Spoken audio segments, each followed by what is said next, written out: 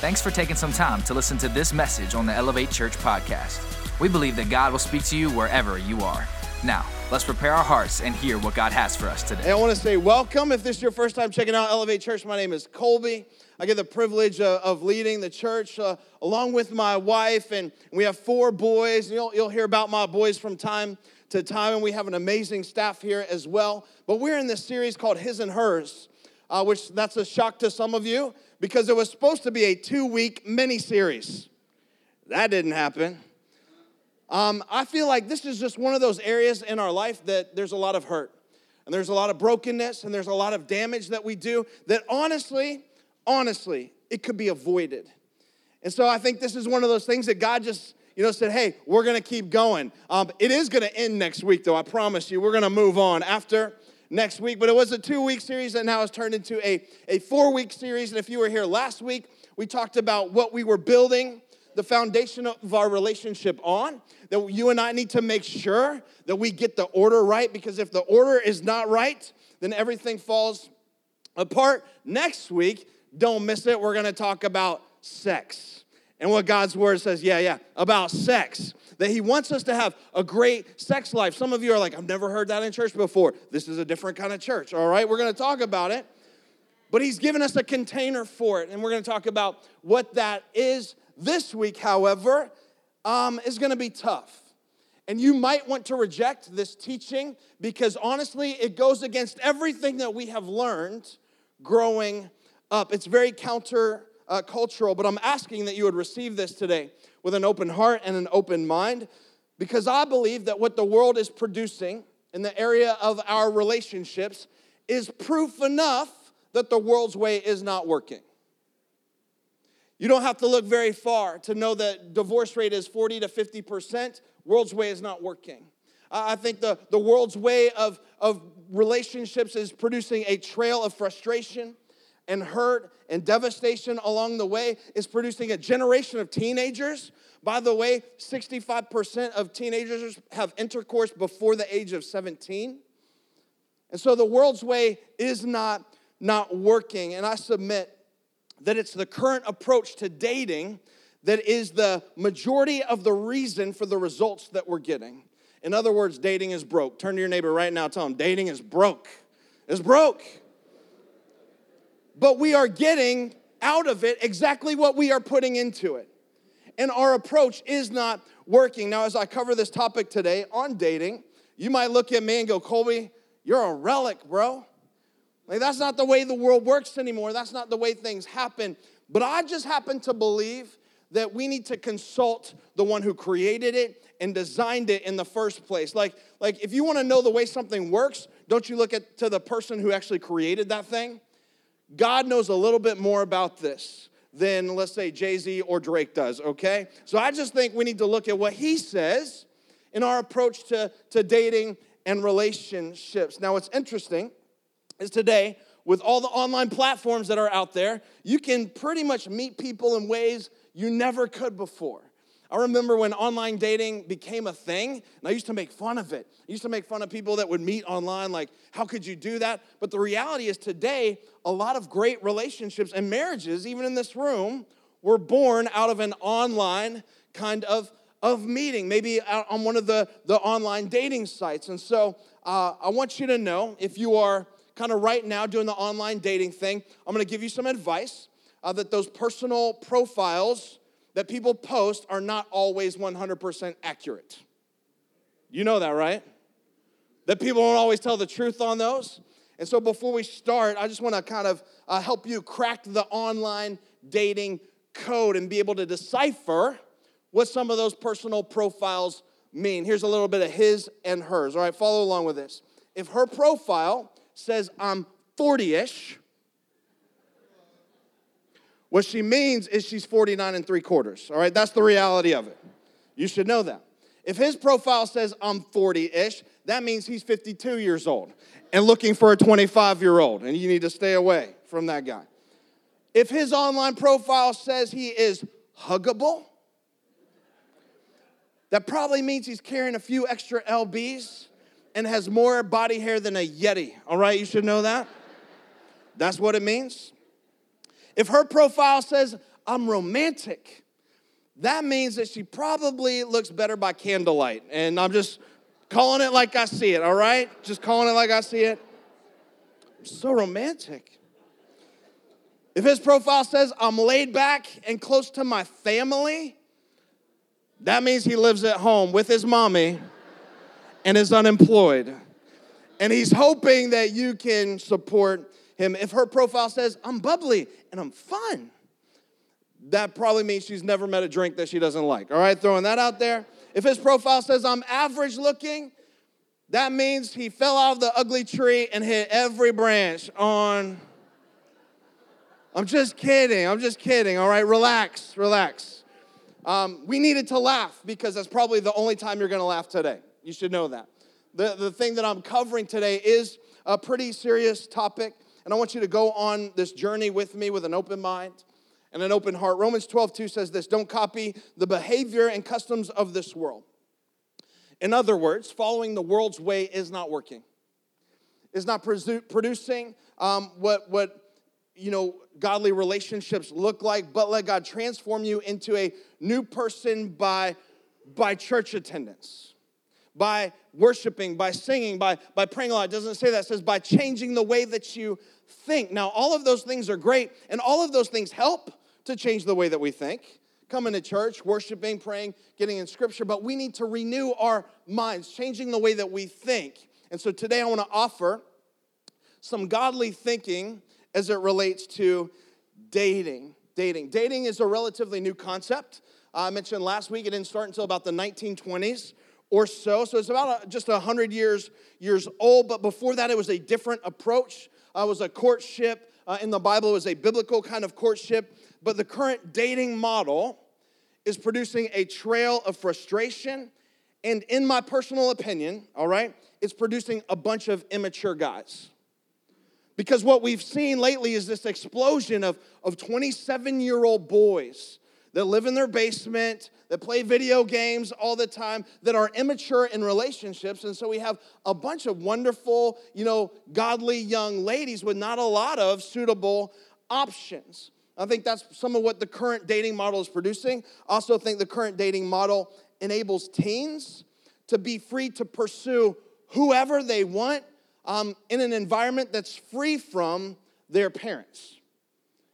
And I think this is one of the dangerous things about it because you say, we let our kids say, no, mom, dad, don't get involved in my dating life. Don't get involved. I'll let you know when you need to know about, me and this person or me and that person, but for now, stay out of it. And I think that's one aspect that's very dangerous in the current dating model. And then I think we have a lot of young single ladies. All the single ladies, no, I wasn't going to say raise your hand, but don't do that.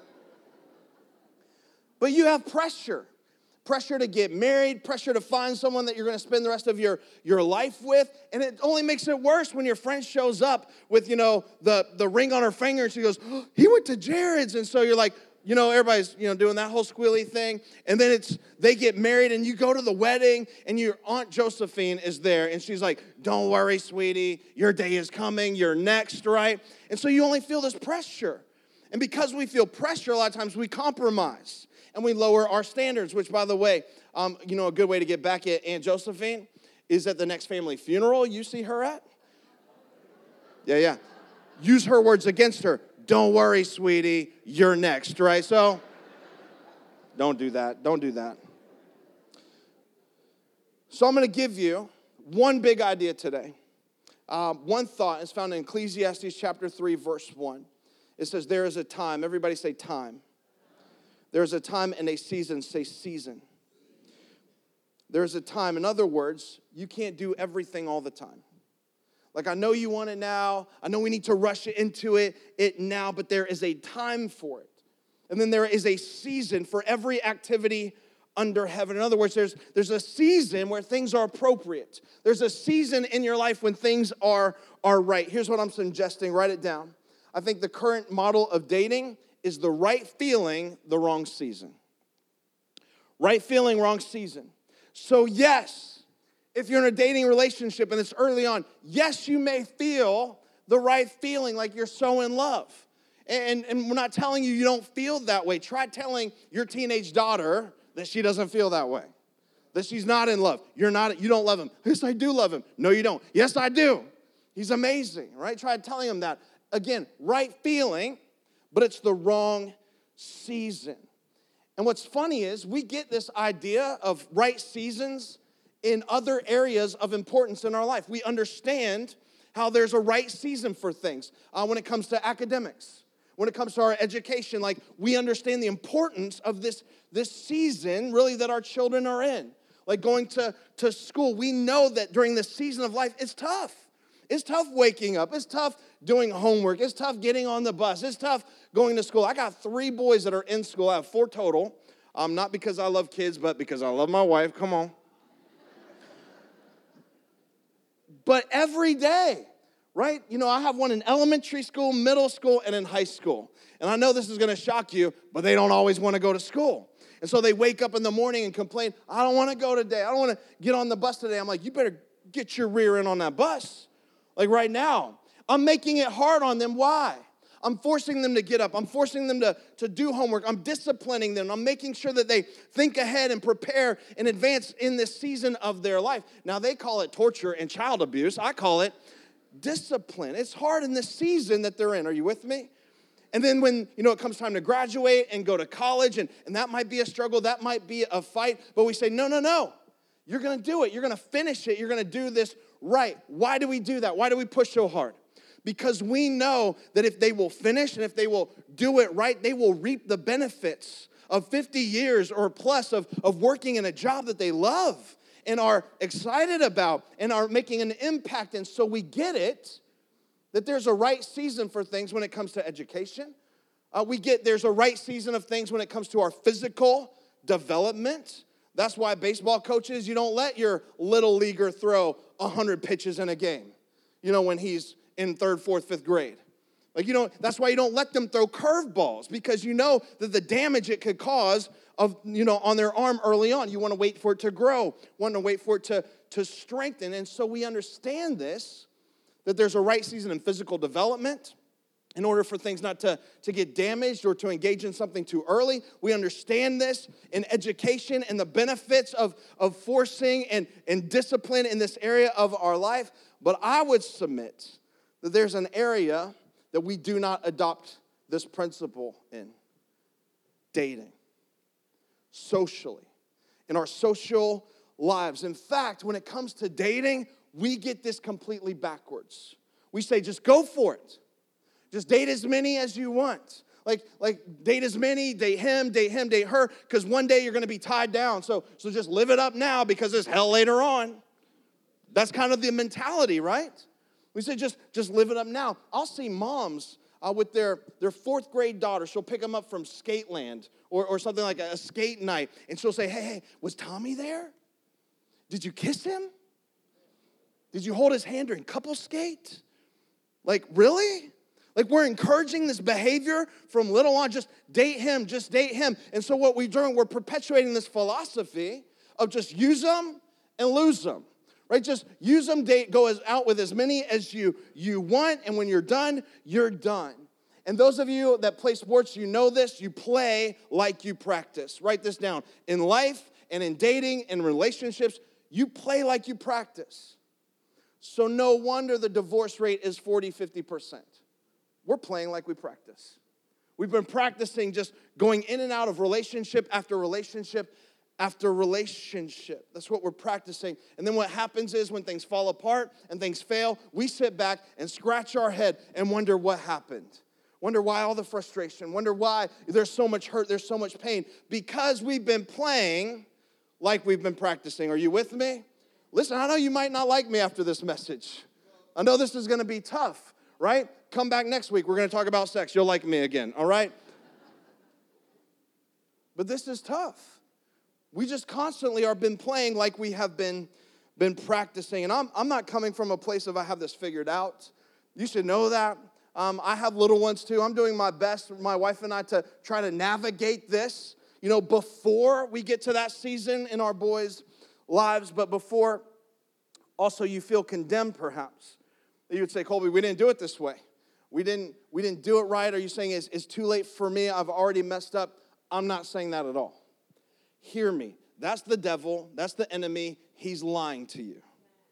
In Jesus, you are a new creation. In Jesus, you have a fresh start. So this is not about digging up the past, because you can't change that. But this is about from here on out, okay? What can we do different? How can we follow God's words and his principles differently from this day forward? This is not about condemning you for the way that we have already done it. And also I want to say, before you decide to tune out and say, well, we're past that season, I'm a parent. No. Listen, parents, this depends on you. A lot of this is dependent upon you and how you approach this with your little ones. And I would say grandparents and uncles and aunts, like, you have a job in this too. And I'm going to tell you what that is in just a little bit. Open your Bibles to the Song of Solomon. This is a story of a couple that we're going to use as we work through this. The Song of Solomon, it might be called the Song of Songs in your translation. If you're looking for it, it's Psalms, Proverbs, Ecclesiastes, and then the Song of Songs or Song of Solomon. And it was written by, we're not sure. They use the name Solomon in it, so potentially, there's a lot of argument, though, if it was him or not. But there are 4 characters in the book. The main one is a Shulamite woman, who's a peasant woman, who's a kind of a harvester, a farmer. She's a peasant. And then there's this king, this royalty. Maybe it's Solomon, maybe not. And then there's a chorus of young ladies that are kind of like the voice, her guides, and just kind of talking her through the season of courtship. And then there's the protectors, her brothers. All right, so those are kind of the 4 characters in the story. And the book takes us through their dating, their courtship, into the marriage night. And it gets crazy up in there. You should read it. And then it takes us through their first fight. Which, by the way, you know what their first fight is about? Sex. It is. And so it walks us through that whole thing. And I want to use this as the story for how we see these seasons, these times and seasons in our life. So here we go, Song of Solomon, chapter 2, verse 8 says this. This is her talking. By the way, she does most of the talking, which is typical. She says, listen, my lover, look, here he comes, leaping across the mountains, bounding over the hills. My lover is like a gazelle. He's like a young stag. It's Superman leaping, buildings in a single bound, all right? She's like in this season of, he's amazing. He can do no wrong. He's perfect. Just kind of look at him. It says, there he stands behind our wall. He's gazing through the windows, and this wasn't in like a creepy, pervy kind of way. Peering through the lattice, my lover spoke and said to me, now he's talking, and he says, arise, my darling, my beautiful one. Come away with me. Just see how madly in love this couple is. They are in this season, this first season that we all go through. Write it down. The season of perfection. They're just perfect. You're perfect. This is the mom. I finally found Mr. Right. Like, he's perfect. She's perfect. Hey, married people, help me out. If I'm telling the truth, say amen. Ladies, he ain't perfect. And ladies are like, preach, pastor. Love this church. Guys, she ain't perfect. You guys are scared. You're scared. Chicken. She's not perfect. None of us are. And that's the reality of it. But in this season of perfection, we think they are. We think they can do no wrong, that they are perfect. But 3 short chapters later, he put his fist through a wall, and they're having an argument, a fight. So what do we learn in this season of perfection? What does it teach us? When you think he's perfect and he's not, you think she's perfect and she's not, write this down. We learn that you can't trust you. You need to know that. If it's early on in your relationship, it's this early season of perfection, infatuation, when the endorphins are going crazy in your body, you can't trust you. No matter how awesome you think they are, you can't trust you. We still do a premarital thing here at Elevate Church. That I used to do all the premarital counseling. It was a 6-week kind of thing, and we get couples together. Now we have marriage mentors, and they walk you through something called SYMBIS, which means saving your marriage before it starts, and they walk you through that. But my goal in getting those couples together was not for them to spend the next 6 weeks saying all the things that they love about each other. That doesn't help anybody. My goal was to get them to fight. It was fun. Get them to argue, get them to bicker. I would have leading questions. I'd say, well, why do you think, she thinks that? And I get them to that place where they're like, wait a second, you think this way? Or wait a second, you think that way? And they would take the gloves off, and then I'm like, all right, stop. Can you marry that? Because if you can marry that, then you're ready, right? Because we know that it's the season where we think everything's perfect, that they're perfect, and they are not. Because love is not about finding a perfect person. It's about seeing an imperfect person perfectly, really through the eyes of God. And so we're in the season of perfection, right? We need to make sure that we are aware that we can't trust ourselves. So what do? In the season, there's 3 things. Write it down. You've probably heard these before. You limit your time, your talk, and your touch. Write those down. In this season, this early season of dating, the season of infatuation and perfection, you limit your time, talk, and your touch. Limit the amount of time you spend with that person, which, by the way, the time that you do spend should never be alone. Why? Because it's the most dangerous thing that you can do.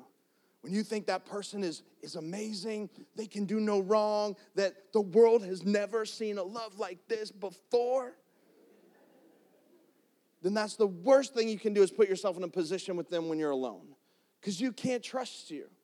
Like my boys aren't there yet. I have a 14-year-old Wade, and the first time he comes and says, Dad, hey, I want to ask out a girl, hopefully when he's 37 years old.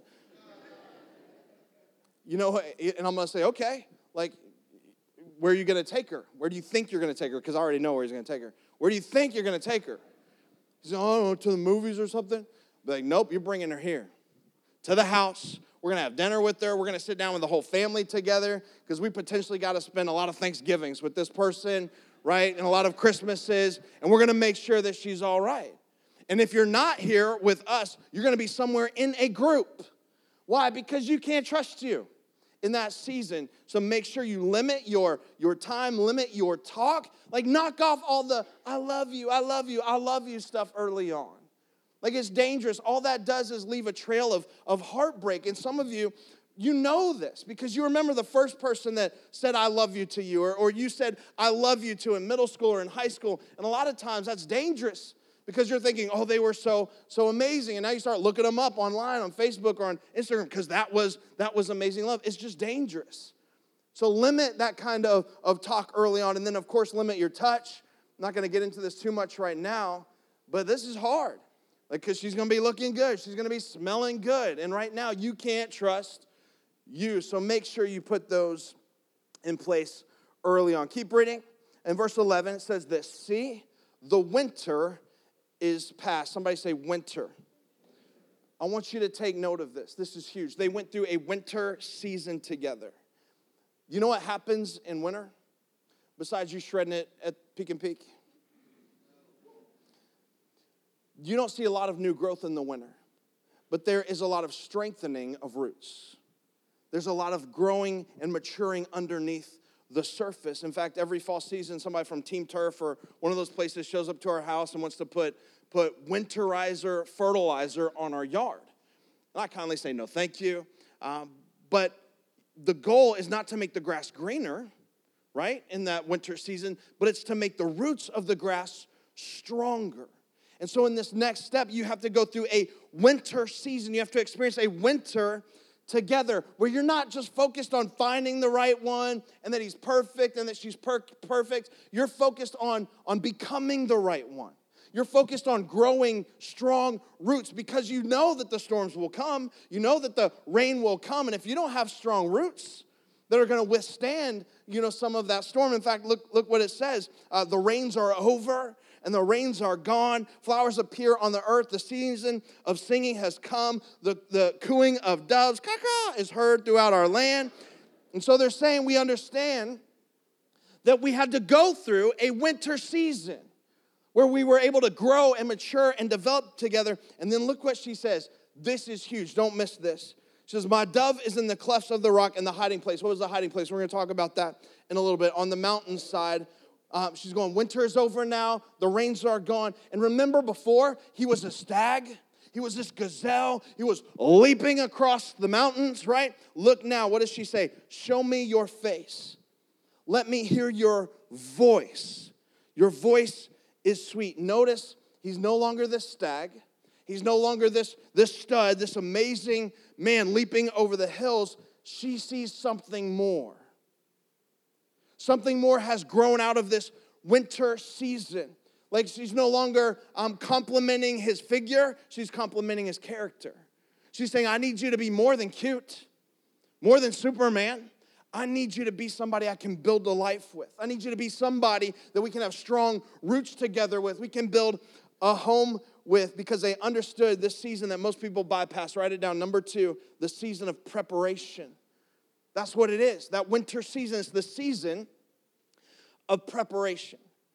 This couple understood there's a time and season not to touch everything, not to do everything, not to sleep with everything. No, stop it. That's garbage.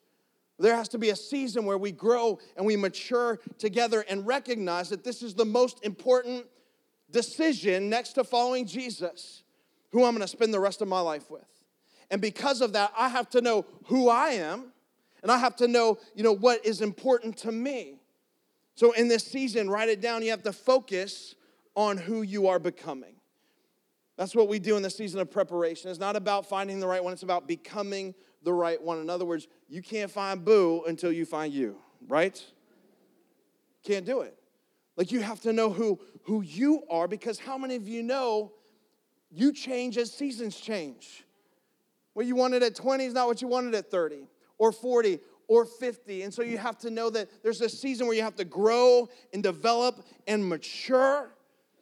Because how many of you know it's dangerous to pick somebody for a lifetime that is only compatible with you in a single season? Like, that's dangerous to do. In fact, that's why God wants you to focus on Him first. Because while we pick for the present, He chooses for our future. I mean, He picks somebody that we can grow with and mature with and develop with. And so she had to go through a season of preparation to find herself. He had to go through a season of preparation to find himself. Who am I apart from this person? What's important to me? What do I value? Where do I want to go in life? Because if you don't know who you are, like, how will you know what you're looking for? If you don't know where you are going, how are you going to know who to take with you there? Are you with me? Like, it doesn't make sense. You have to know first who you are. And if you don't see yourself right, I promise you're not going to choose right. You better first understand who it is that God has called you to be and where He's taking you. And so the season of preparation was all about who's God creating you to be, fixing your eyes on Him, following Him. And as you follow God's will, as you walk with Him, He will bring to you the right person in the right time, in the right season, that will focus on the right things. There's not just he's a stag, he's amazing, he's awesome. No. Focus on what really matters in that season. So how did these guys prepare? For the groom, the dad would come to him and say, all right, son, before you get married, you got to build a chuppah. Everybody say chuppah. Yeah, somebody said it real good. I think you just spit on the person in front of you. Chuppah, it's spelled like chalupa. Actually, it's not spelled like chalupa at all. There's no L in it. But it's kind of spelled that way. But it's pronounced chuppah, and a chuppah was his first house. And so in this tradition, the father would supervise the building of the groom's first house. In fact, when somebody would ask the groom and say, hey, when are you going to get married? His response would be, only my father knows. Because his father was the one that would tell him when he was ready, like with his new home. His father would investigate what he is building. So that's what he was doing. On the mountainside, hiding in the mountain place during the season of preparation, he's building their first home. You know what the bride-to-be was doing? She was being closely guarded by her mother. That's what would happen in this culture. In fact, her friends would get involved. And her friends would also guard them. Her friends would make sure that they didn't do anything inappropriate. That they would sacrifice, their purity, for a moment. In fact, that's where we get the whole idea of bridesmaids and groomsmen. Do you know that? Like, it used to be that they were the protectors. They were the guardians. They were the ones that would watch over the relationships and say, hey, don't do that with him. Don't do that with her. What do you mean you're going on a weekend getaway together? Like, what's that about? Don't do that. How are you going to sleep? Like, nobody even asks these questions anymore. Like, are you going to sleep in the same room? Are you going to sleep in the same bed? Like, how is that going to work? They were the guardians and protectors. Like, we have totally lost the meaning of this in our wedding ceremonies. We get a bunch of guys that we kind of know and our bride's brother, and then we get a bunch of girls, that have to buy a dress that's too expensive. They'll never wear again. Come on, ladies, right? And we stand up there, and it's completely lost its meaning. Where instead today, what we do is after a date, we, call them up, or guys will talk about in the locker room, yeah, tell me all about it. Or we'll call our friends up and say, hey, what happened? Did you guys sleep together? Tell me all the details. I want to know. Stop it. Like, you be the guardian, you be the protector, so that on the day they do get married, you can actually say, I did what I was called to do, which was to stand beside you and protect you from doing anything that would cause damage in the relationship too early. Are you with me? Listen, I know this is not popular. I know it. And I know I'm not going to get a lot of amens, but I don't preach for amens. I didn't become a pastor because I wanted to fill seats. I became a pastor because I wanted to help people and keep you from a lot of pain and heartache along the way. And so that's what they were called to do in that season of preparation. They stood up to be the guardians. The guardians. In fact, you need to have two things in this season. One is incredibly high standards. Okay? I maintain we have some of the lowest possible standards in this season of 13 to 22-year-olds. It's like, just go for it. Just do it. Whatever you want to do, just go for it. We have a massive amount of high school students leaving high school, going to college, where 90% of them, drink and get drunk. And then we chalk it up to being, it's just a rite of passage. It's just a college thing. That's what you do. No, it's not. You need to raise the bar. You need to have a higher standard than that. In fact, I know I'm not trying to be ugly, but there are some dads, you would make it harder for a guy to take out your car than your daughter. They want to take out your GTO. You're like, where are you going? When are you going to be back? You better not scratch it. You better not put a dent on it. You want to take out my daughter? Okay, that's fine. Have a fun time. Like, seriously. So you need to have incredibly high standards. And the second thing you need is family involvement. Family involvement in this. You might say, Colby, I don't have a good family. Yes, you do. You have a church family. Like, you have people that love you if you are willing to let them walk with you in this season and weigh in on the relationships, people that honestly love God first, and then love you as well. Like, you need that. I'm just saying, if you want godly results in your relationships, you have to have godly standards. Are we okay? Like, you need that. You need that. And I don't mind, by the way, walking through brokenness and helping you to pick up the pieces of failed relationships, but wouldn't it be easier not to have to? Like, inoculation is always easier than the cure. And so I don't mind. I'm just saying our goal is to set you up to where you don't have to carry around a bunch of hurt and baggage along the way with you. And again, let me just say, if you feel condemned about that, listen, again, in Jesus, right? From this day forward, I think God wants you to experience His best in your life. Now, Solomon speaks up, and I'll end with this. In verse 15, notice what Solomon says. All right, again, he doesn't talk that much, but here he's talking, and this is important that he's the one talking about this. Catch for us the foxes, the little foxes that ruin the vineyards, are vineyards that are in bloom. What would happen are the foxes would come into the vineyards, and they would eat the little grape buds before they had a chance to grow, before they had a chance to ripen on the vine. And so what Solomon is saying, or whoever this guy was, is saying, we need to make sure we catch them before it happens. Otherwise, they're going to ruin things. Otherwise, they're going to destroy our purity. They're going to destroy what God has for us, our best. And so I love the fact that he initiates this last season, which is why, let me just say, young guys, I'm putting this on you. Like, everybody should have high standards, but guys, this is on you. You need to be the protector of purity. You need to be the one that says, you know what? We're not going to let anything ruin this. That we're going to put up these boundaries and guardrails in place. It's not going to happen. In fact, what we do with our Elevate students is like we challenge them. to grow into godly men. I don't know what you think happens with our house parties or, with our small groups with students. If you think they just run around playing duck, duck, goose and chubby bunny and putting marshmallows on their mouth, like, that's the wrong church, all right? We don't do that. Like, we're challenging them. We're challenging them in this. Hey, why don't you stand up? Why don't you be the protector of purity? Why don't you put up guardrails? That's why I'm begging you to go after this last season. It's a season of purity. It's where we hold on to a higher standard. And this is one of those areas we just need to be real about because the church hasn't been. 60% of men struggle with internet pornography. So do a lot of women. But a lot of times we just hide this and we put on our face, and when people ask us, how's it going? We just say, oh, it's fine, everything's fine. Like, we just need to be open and real about this, to work on it. And I don't care if you'd say, Colby, I keep failing. We need to redefine what failing looks like. Like, trying and failing is not failing. Failing is not trying at all. Some of us refuse to put these standards in place. In fact, that's why the last thing in the season of purity, what you need to put in place, is not up here, but you need to write down boundaries and guardrails.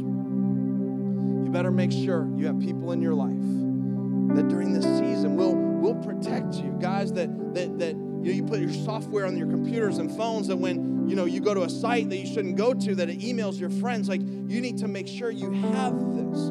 I know this is not how we do it in the world today. But again, I submit the way of the world is not working. It's not working. We see the results of it. So I'm just challenging the way that we think. We get to this last verse, Song of Songs, chapter 3, verse 5 says this. In fact, it says this 4 times. When the Bible repeats itself, twice, it's important. This says it 4 times. Daughters of Jerusalem, I charge you by the gazelles and by the does of the field, do not arouse or awaken love until it's the right time. Do not arouse and awaken love until it's the right season. Do not arouse and awaken love until it's the right time. Do not, 4 times it says it. That there's a time for it, there's a season for it, and we need to make sure we have things in the right season. Now, real quick, if you'd say, I didn't do it that way. Let me tell you, in Christ, you are a new creation. The old is gone, the new has come. In Christ, you get to hit the reset button on your life, and you get to start fresh. Come on, this could be a fresh start. That from this day forward, right, you make some changes. Let's do this. Would you bow your head, close your eyes all across this room? God, I pray right now for those that are in this season of dating and courtship and trying to figure out really what will be the most important decision that they make other than giving their life to follow you. But that's who they're going to spend the rest of their life with. And so, God, I pray that you would help us to identify what season we are in. Help us to put up boundaries and guardrails in place. God, help us to maintain our purity, because we know on the other side of it, man, it's this amazing thing that you've created, that you've designed for us. And so, God, I pray right now that you would help us and give us wisdom in this. And maybe this is completely outside of the realm of what we've been practicing, but it's not working. And then we play like we practice. So God, today I pray that you would help protect us. And if you're in this room today and you hear me say, in Christ, this comes, everything gets changed. That you are a new creation, that you can have a fresh start. Maybe you've never heard that before. But with every head bowed, every eye closed, let me tell you that Jesus came to give his life for you so that you wouldn't have to carry around sin, shame, guilt, baggage, that you could have a fresh start and a new beginning. And the Bible says as we call on his name, we believe that God raised him from the dead, conquering sin, being the perfect sacrifice for our sins, our mistakes, our missteps, the ways that we don't hit the mark.